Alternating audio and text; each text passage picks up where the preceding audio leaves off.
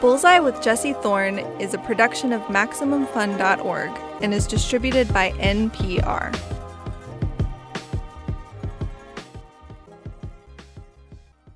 I'm Jesse Thorne. It's Bullseye.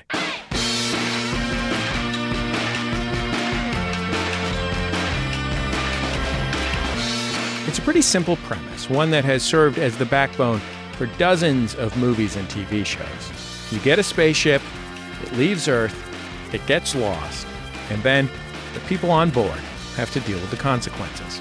That's basically the premise of Avenue 5, a new comedy on HBO. It's a show set in a not that distant future.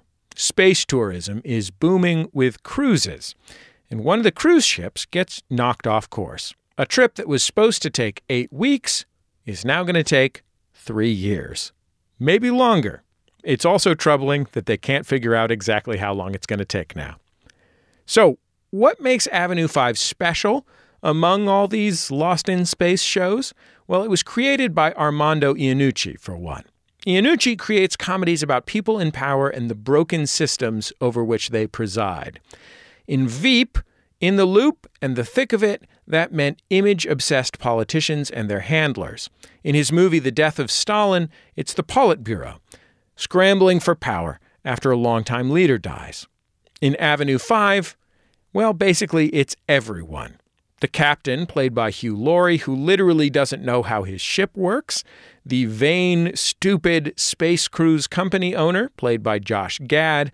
The entitled customers who want free food credits to make up for the inconvenience of being lost in space. All of it very human, all of it super funny. One of my favorite characters on the show is Matt Spencer, who's the head of customer relations on the ship. He's played by my guest, Zach Woods.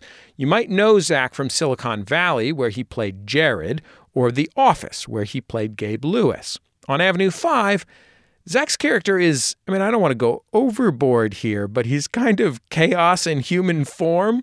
He is an ardent but cheerful nihilist. He doesn't really care about making things right with the ship's customers. And as you're about to hear, he doesn't really mind that he's lost in space either. You know, if you don't start taking me seriously, everyone here is dead. And you'll be first. What does that mean? Right. What's any of it mean? This is fate, and it is freestyling with us. This is like jazz fate. I hate jazz. And I hate fate. You got a point. What are you so happy about? I'm a nihilist. No, you're not. Whatever. Oh, my God. Everybody scream!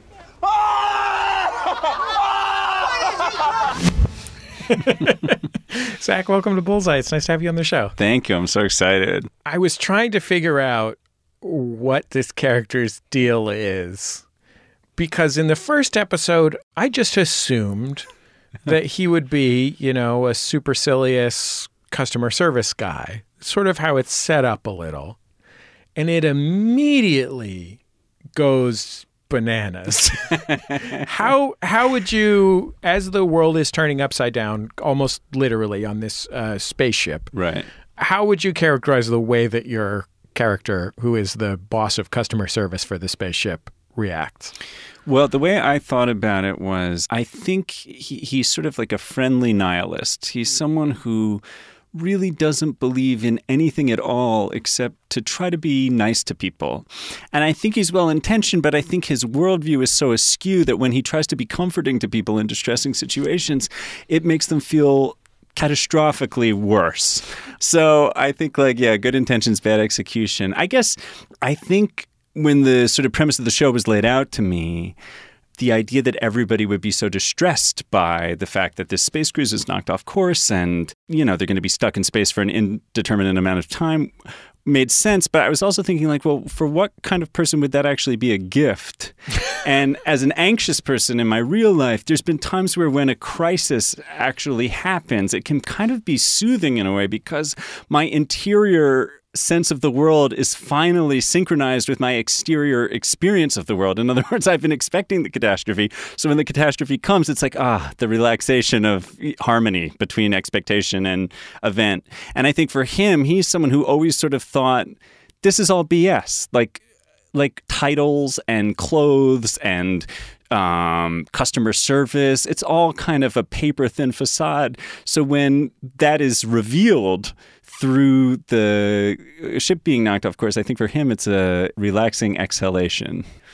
I feel like your character is almost like backstroking through the chaos. Like it's really a delight to him. Yeah. Not out of malice, but in fact the opposite, that it's like, well, of course it's madness. Nothing has meaning. Everything is madness. Yes, exactly. There's a RuPaul quote that I really like, which is, we're all born naked, the rest is just drag.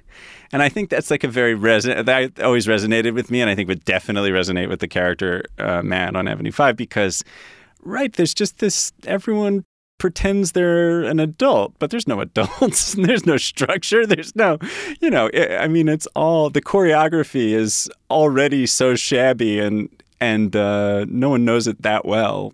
Did you have a career plan? There's this thing about actors where when you study acting, they really hit you hard with like, make sure this is your passion. I always hated that. When people are like, if you can do anything else, do it. You hear that. Like people in acting conservatories say the teacher will, give them a long, hard, flinty stare and then say, if you can do anything else, do it. It's like, I don't know. I don't think that's true. Like, people can do all kinds of things. Like, I just think the idea that you have to be just like completely identified with this one major part of your life, I think is kind of kooky. And I don't know. It also is like making a certain amount of like bizarro emotional clarity a prerequisite for a creative life. And I think that's dopey and a little self-important too. Like I remember taking an acting class once when I was 16 and the teacher really said, look out the window. See those people down there? They don't have to be sensitive in the way that we're sensitive. They don't experience the world in the same way. It was like the worst acting advice in the world, which is like erect an ego-based barrier between you and the people of the actual earth. It was so crazy. So, luckily I actually never planned to be an actor. I thought I was going to be a musician when I was a kid. I played trumpet and then I got braces and I couldn't really play anymore. And it opened up all this free time when I used to be practicing trumpet because I would practice hours and hours. And then I started taking improv classes just sort of as a lark, and I really liked it. And I really wanted to just keep doing that. I remember at the Upright Citizens Brigade Theater, which back when I started was a very small little theater in Chelsea. How old were you? I was 16. I would take the train from Pennsylvania up to New York, and I had this sort of secret comedy life. I never told anyone I went to school with that I would do that because I liked having this, I don't know, shadow life as an improv person in New York. But Katie Dippold, who wrote The Heat and Ghostbusters and a bunch of things, she was also taking classes then. And I remember having an IM conversation with her where she was like, what would your dream be? Like, what would you want to do if you could do anything? And I was like, I think I would want to temp during the day so that I could do improv at night. And I really meant it. It wasn't some bohemian, affectation. I really thought I just want to do improv. But then I started doing commercials to make money. And then commercials led to an agent. An agent led to my first movie role. And things sort of snowballed in that way. But I think if I'd had designs to be an actor, I would have sort of talked myself out of it in a weird way, possibly. How long did it take you to get from where you lived in Pennsylvania to the UCB in Chelsea? It was about 2 hours door to door, and I would take the New Jersey Transit up and back. But because I was on a high school schedule, I would get back really late at night from doing shows. I'd go out to Williamsburg. So to get to Williamsburg, it's like add another 45 minutes. And then I would get back, but I'd be waking up at 6 a.m. So I would drive home from the Hamilton train station in the winter with the windows down, and I'd crank the AC and I would blast music because I would be falling asleep. I'd be so tired from not sleeping. So I'd scream. I mean, if somebody had seen me, it would have looked as psychotic as it was. When you were 16 years old, and you walked into, leaving aside the 101 class, sure, the first class, which is often, I think, full of advertising guys and people who heard it might be neat to take an improv class and so on and so forth. God bless them all. Mm-hmm. But let's say 201, the class you take after the first class, where everybody is at least moderately serious about doing improv. Mm-hmm. How many of the other people in your class were under 18? None. How did the other people feel about did they know you were a 16-year-old? Well, first of all, back then, UCB was enough of a sort of underground thing that it actually wasn't that many advertising people. It was weirdos. It was a real bizarro collection. I remember in that 101, there was a guy who said, you went around and said, okay, why are you taking the class at the beginning? And he said, well, my ex is a comedian and I have a deep hostility towards people who do comedy. And my therapist recommended I take this class. That was the first day of the first class. But when it came, shows his knife. Yeah, it was the most ominous. And he was kind of this slightly shriveled guy. He was not an imposing guy, but somehow that made him more scary when he said that. We went around the circle and everyone's saying why they came to the class. And then it came to me and I said, well, first of all, they say, what brought you to the class? And I went, train. And the improv teacher, Billy Merritt, who's like a lion of improv. I took a class from him once. He's a sweetheart. Yeah. He was so gentle with me. Later, I was teaching classes. If someone had said that, I would have been like, all right, we're moving on. But he was like, okay, but what really brought you to the class? And I said, well, listen, I know I look like a child, but I have a glandular disorder, and I'm actually in my late 40s. And everyone laughed like a pity laugh, which was generous. And then I went, no, I'm serious. And then everyone got really quiet. And then I said, no, I'm just playing. And then again, there was like a diminished pity laugh. I was such a schmuck. I was just so horrible. And I really owe so much to Billy Merritt for having the compassion to be like, oh, this is an insecure 16-year-old trying in vain to be funny at the beginning of a comedy class. But then pretty quickly, I feel like I assimilated to the culture of that school. And by the second class, it was really nice. I never felt like anyone was giving me the eye because I was a kid. It was such a sort of motley crew that I feel like if you were reasonably good at it, people were nice to you. How old were you when you started doing shows there that weren't associated with classes? I think I was 17 or 18. It was right before I graduated high school. Yeah, I was on this improv team called Dillinger. After that, I was kind of cooked. I was like, okay, well, this is what I am going to move to New York and I'm going to do this. And yeah, that was that. That is something that people fight for, to get on one of those teams. Grown adults, 30-year-olds. True. 29-year-olds knifing each other over that, metaphorically. And you were 17 and in high school. Yeah. When did you, throughout high school, did you never invite high school people to one of your shows? Never. Not even one time? Not even one time. I told one friend of mine that I was doing it, but yeah, I don't know. I think I felt a little protective of that experience. Maybe I was just hoarding it for myself. Maybe I liked the version of me in New York better than the version of me in Fairless Hills, Pennsylvania. And so I sort of wanted to keep the one from contaminating the other, I'm not exactly sure why I didn't talk about it, but I never did. What did your parents have to say about you taking a 2-hour train ride after school? I mean, honestly, I had read that you had done this as a teenager, and I just assumed that you were taking 11 a.m. Saturday classes exclusively. The fact that you were literally doing it after school and coming home after an 8 o'clock show on a 2-hour-long train ride when you had school the next day is bananas. Yeah, and often the shows were later than that. I mean, one thing that was, I think, fairly specific about my upbringing is my parents sort of treated us all like little adults from the time that we were pretty young. And I think that has its pros and cons, but one of the pros is that I felt pretty comfortable looking after myself. And I think they felt pretty comfortable sending me off into the into the New York City night. I mean, they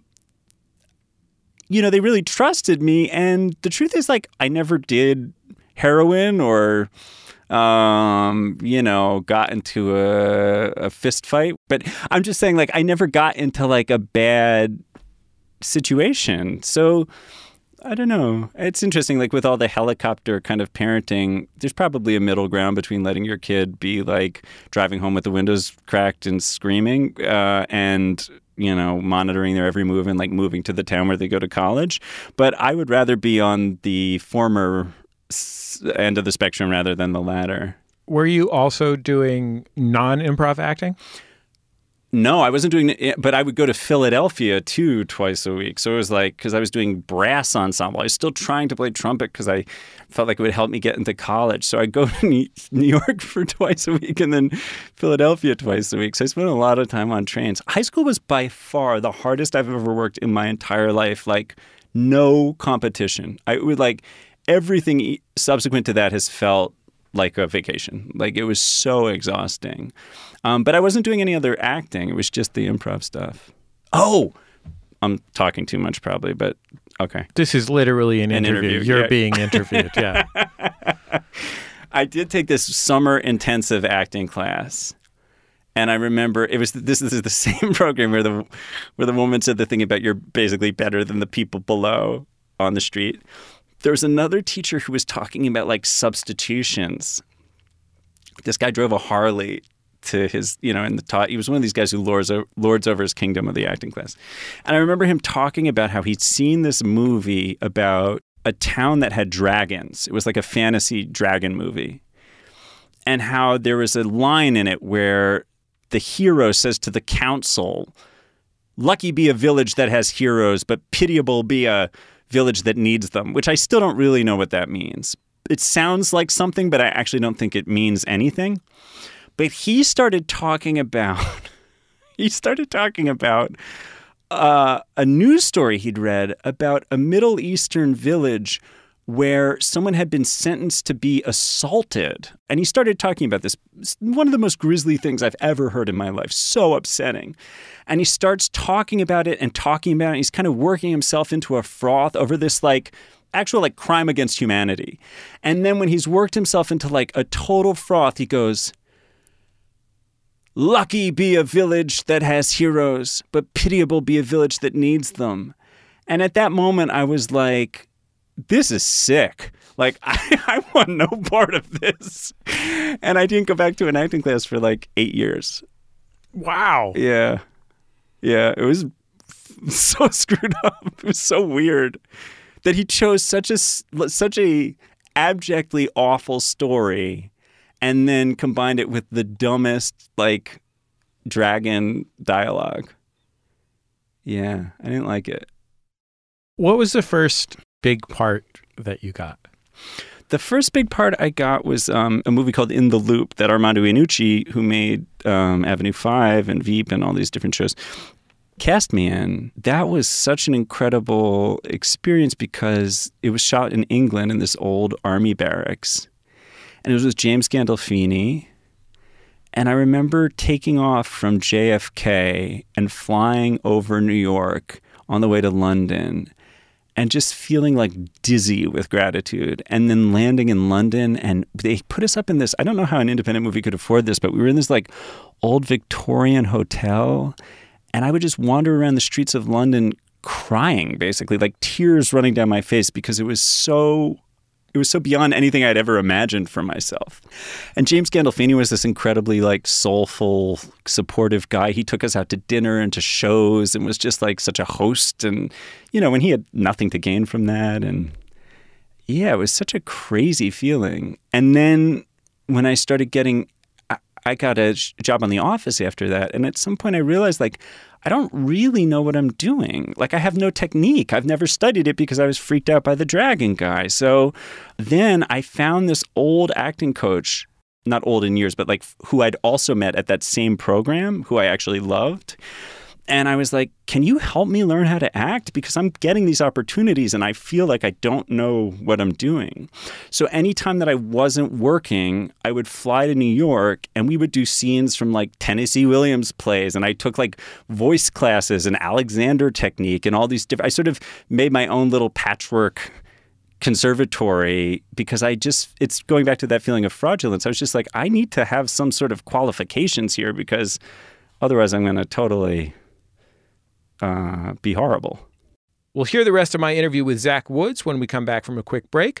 Still to come, we'll talk about whether or not he feels comfortable working alongside real professional actors now that he is himself a real professional actor. It's Bullseye from MaximumFun.org and NPR. Astrology is as old as civilization itself.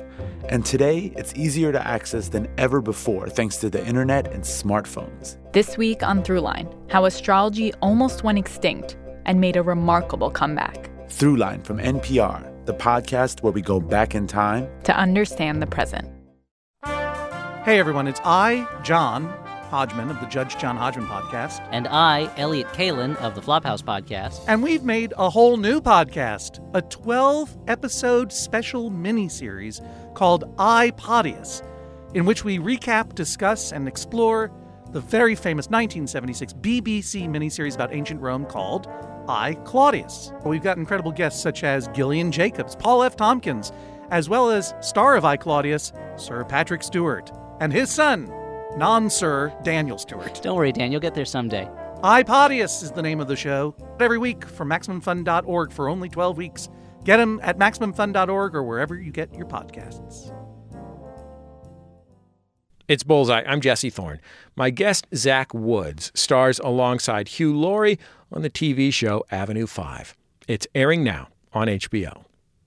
I want to play a funny clip from your first movie, In the Loop, which is such a great movie, written and directed by the guy who created the show that you're currently on, Armando Iannucci. It's a spinoff of a similarly great television show called The Thick of It. And your character is named Chad. He is a junior staffer at the State Department, the United States State Department. And in this scene, he is confronting a political advisor who's named Liza, played by Anna Chlumsky. And she wrote a paper condemning the government's buildup to war that is now making the rounds at various government offices. And Chad is giving her the business over it. Hey, I just want to say congratulations. Your paper got a major citation. You must be psyched that Karen brought it up. Yeah, well, that was, her call, not mine. You couldn't write a paper that clashes more violently with the current climate than the one you wrote if you were trying. And it seems like you almost were trying. I wasn't trying, okay. Believe me. You're like the woman from The Omen. You've given birth to a demon, and now it's going to kill you. You probably identify with the kid from The Omen, right? Ooh. See, you're an only child, aren't you? I got to say, I don't understand how my parents' limited reproductive ability reflects badly on me. I'm the sperm that made it, so... Liza. I'm being called by our boss. Oh, okay. Retreat. Thank you. See you later. Yeah, have fun with yourself. Okay, have fun with your career kryptonite. Jeez. You have been given a lot of parts where your job is to gently mutter something horrible. That's very funny. Yeah, I guess that's true. Yeah. I would say like two leitmotifs in your career, besides, of course, being hilarious, a very gifted actor and so forth, are your job being a guy with soulful eyes who therefore can say horrible things, and also people saying mean things to you on camera about how you look. Those two are like what ties your whole career together. Sure, exactly. Those are the two horses pulling my cart. One of the things I liked about your character on Silicon Valley, besides that he is so deeply invested in taking care of everyone around him, despite apparently being a sort of venal business bro, is that over the years that the show existed, you would just reveal horrific traumas casually just little suit, like I know what it's like to only be able to save half your family, I think you said at one point. Yeah. If I'm remembering correctly. Yeah. I mean, I really like the character I played on The Office was this guy named Gabe. And I felt like the joke of Gabe was that like he's all ego. He's so fragile that everything becomes an exercise in ego and everything is a chance for him to either lose or gain respect. And after playing that, I was kind of like interested in the opposite joke, which is like, what if there was someone who was born with like an almost pathological lack of ego where all they care about is other people? And the joke of Jared, I think, is sort of the character in Silicon Valley is like, yeah, what if you were just born missing that piece? If that were true, even times people had treated you really, really viciously, you would just have a sort of bemused reaction to it. You would never. There was something I said. Oh, I think in the finale I said something about like I had a foster mother who thought I was a demon. And she tried to kill me. Or no, I had a foster mother who thought I was a devil and wanted to kill me. I think it was really traumatic for her. I thought that was such a great line they wrote. Yeah. I'm going to play a clip of Mike S. Sackwood's character Jared on Silicon Valley. This is from the 6th season of the show. And basically, you know, we've talked about how generally calm and deferential he is as he deals with the man-children that constitute this startup company. But in this scene, we hear Richard, who's the company's founder, pushing Jared one step too far. I ought to knock your teeth out, you made I didn't mean to. I was state raised. You think I'm scared to catch a case on some bullshit? I'm sorry, Jared. I didn't mean it, okay? I'm sorry, Guard. I didn't mean it. You keep her name out of your skanky little mouth. You little Hey, this is a place of business. Oh, my God. Don't shoot me. He grabs a BB gun. It's a pink BB gun. Yeah. That was fun to shoot. The scene. But I guess also the BB gun. But we were shooting, we were, that was truly no pun intended, I realized as I was saying it. That was fun because I always thought that Jared had some sort of relationship to the penal system. Like at different times I would improvise that like I spent most Mother's Days at San Quentin because my mom was incarcerated, or like my grandmother, I think, was in San Quentin. I don't know if that ever even made it into the show, but I just thought Jared would be very conversant in prison slang. So before we were on set shooting that scene, and between takes, I was like looking up prison slang. There was one where it's like, you want to dance on the blacktop, which I think means just like fight. There's all these like slang from incarcerated people that I tried to integrate because I thought he probably learned those from his grandma.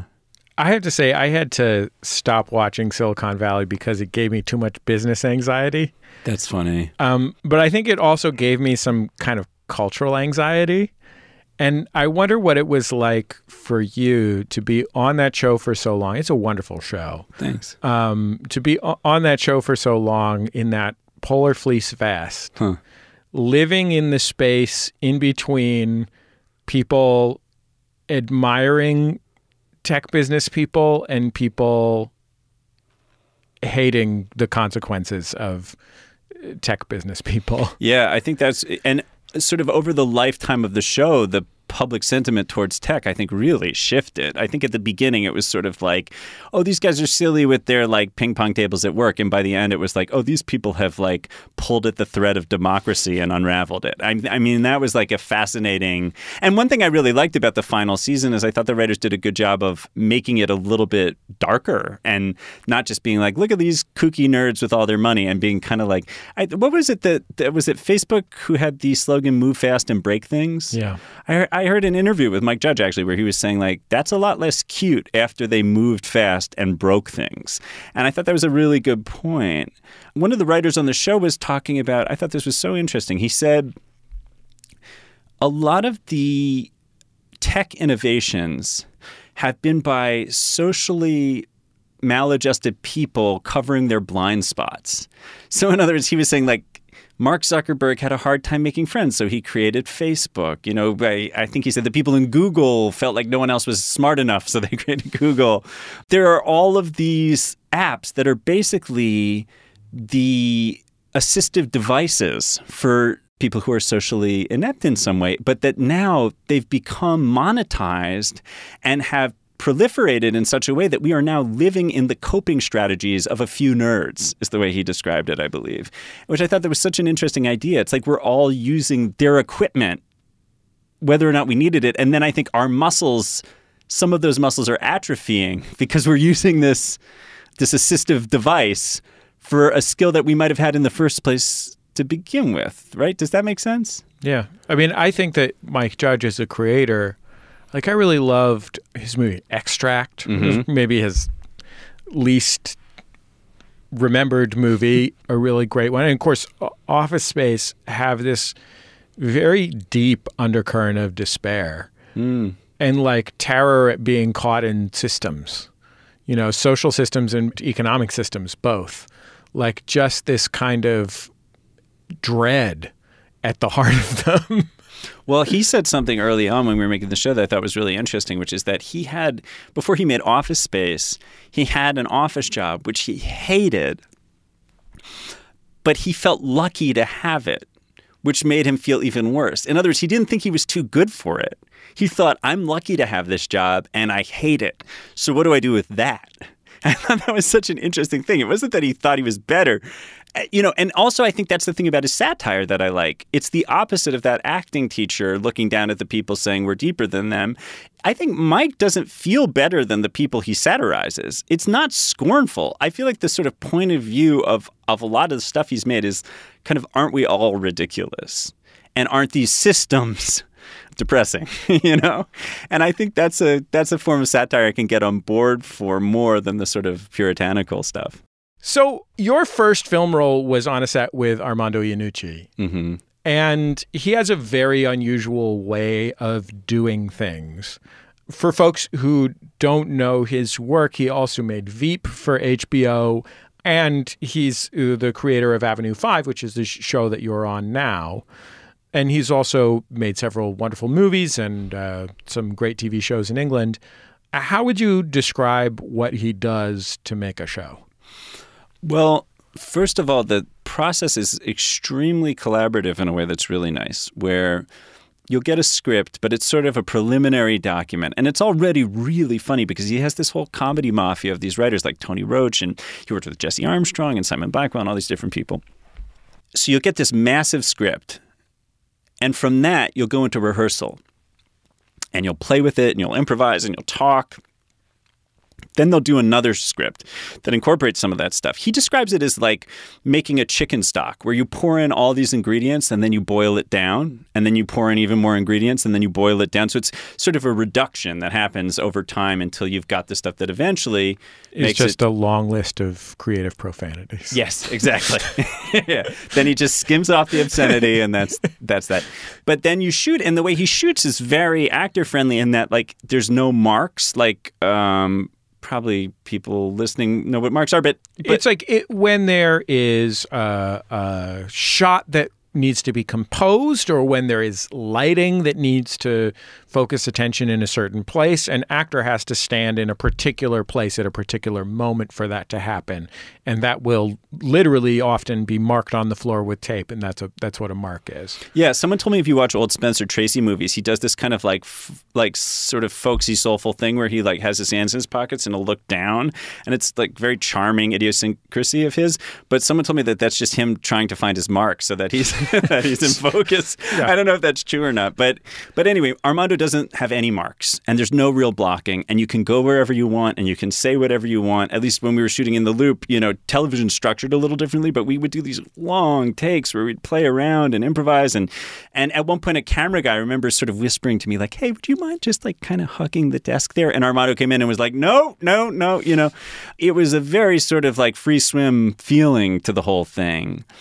It's a weird introduction to shooting because shooting has very little to do with that, actually. It's much more formal. I can only imagine what the transition from that to even, I mean, look, The Office has had an aesthetic that was different from most American television shows, but nonetheless, if you're shooting any single camera television program, there's just a lot to get through in a week because you've got a week to make an episode. And for that reason, I'm sure everything has to be pretty on target. Yeah, although I've been lucky that I've just sort of leapfrogged from like show to show to show where they're extremely receptive. I haven't been on any kind of like autocratic like auteur shows. I mean, a lot of like I think Armando or Mike Judge or Alec Berg, those people are auteurs in a sense, but they don't carry themselves like that, which is a relief and a gift because I would never question them. If Armando was like, you have to hit this mark and say this line and be this, it's like, well, I saw Death of Stalin. I'm not going to argue with you, like you're really talented, like, but they're receptive. And I've found over my fairly short career that confidence correlates with collaborativeness, that people who know that they're good feel less clingy about control because they understand that their taste is the ultimate sort of filter through which everything is run. And so they're interested and they're curious. And the people who I feel are sort of either less experienced or less confident are the ones who rule with an iron fist. And I think the results are worse. Do you at this point in your career feel comfortable belonging in the room? Yeah, in a certain way. That's a good question. Feel comfortable belonging in the room? You mean in the sense that like I don't just feel like I snuck in through the back door? I guess I still feel like I snuck in through the back door, but I guess now I feel like most people snuck in through the back door. It's not that I have greater faith in my own merit. It's that I have less faith in others. No, that's not true. I think I'm a little more comfortable with good enough, which is not to say phoning it in or not trying really hard. I just think it's not really about me. It's a little, one of the things, I even think about this, like I was talking to somebody about this with dating once, and I was saying like when you're in your like early 20s, dating is excruciating because every time you go on a date, you're auditioning for your self-worth. It's like, am I lovable? Am I lovable? No? Oh God. Yes. Yeah. It's like, and nothing can sustain that weight. I mean, it's so freighted with consequence, but as you get older and as you learn who you actually are, it kind of just becomes an interesting way of connecting with other people. And you don't feel like all your money is on, lucky number 8. And I feel that creatively too. I just feel, I don't know, maybe like my self-worth is a little bit more distributed now. So I don't know. Yeah. Well, Zach, thank you very much for coming and being on the show. It was very nice to meet you and get to talk to you. Thank you. I'm like a huge fan of this show. I absolutely love listening to it, and I was so touched that you would have me on. Zach Woods, Avenue 5 is super, super, super funny. Its debut season is airing right now on HBO. I've really been loving it. Go check it out. And it just got picked up for a second season. So, watch season 1 now and then watch that one in whatever, a year or whatever. Also, can I just say, if you have not seen the movie In the Loop, which was Zach's feature film debut and was written and directed by the creator of Avenue 5, Armando Iannucci, I genuinely think it is one of the 5 or so best comedies of the last 15 years. It is so brilliant, so hilarious. So watch In the Loop, too. That's the end of another episode of Bullseye. Bullseye produced at MaximumFun.org World Headquarters, overlooking MacArthur Park in beautiful Los Angeles, California, where our resident bird nerd Kevin Ferguson has noticed that the winter migratory birds have arrived, including northern shovelers, ring-necked ducks, and pied-billed grebes. Pied-billed grebes, coincidentally, are the bad guys on Avenue 5.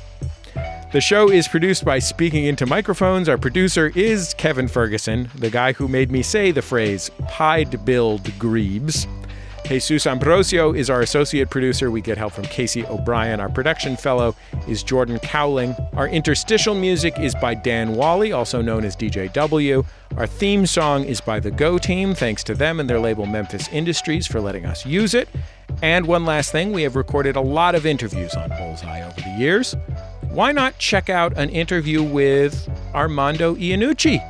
We've had more than one of them. He is always brilliant and insightful, and he is the creator, yes, that's right, the creator of the television show Avenue 5. Okay, that's about it. Just remember, all great radio hosts have a signature sign-off. Bullseye with Jesse Thorne is a production of MaximumFun.org and is distributed by NPR.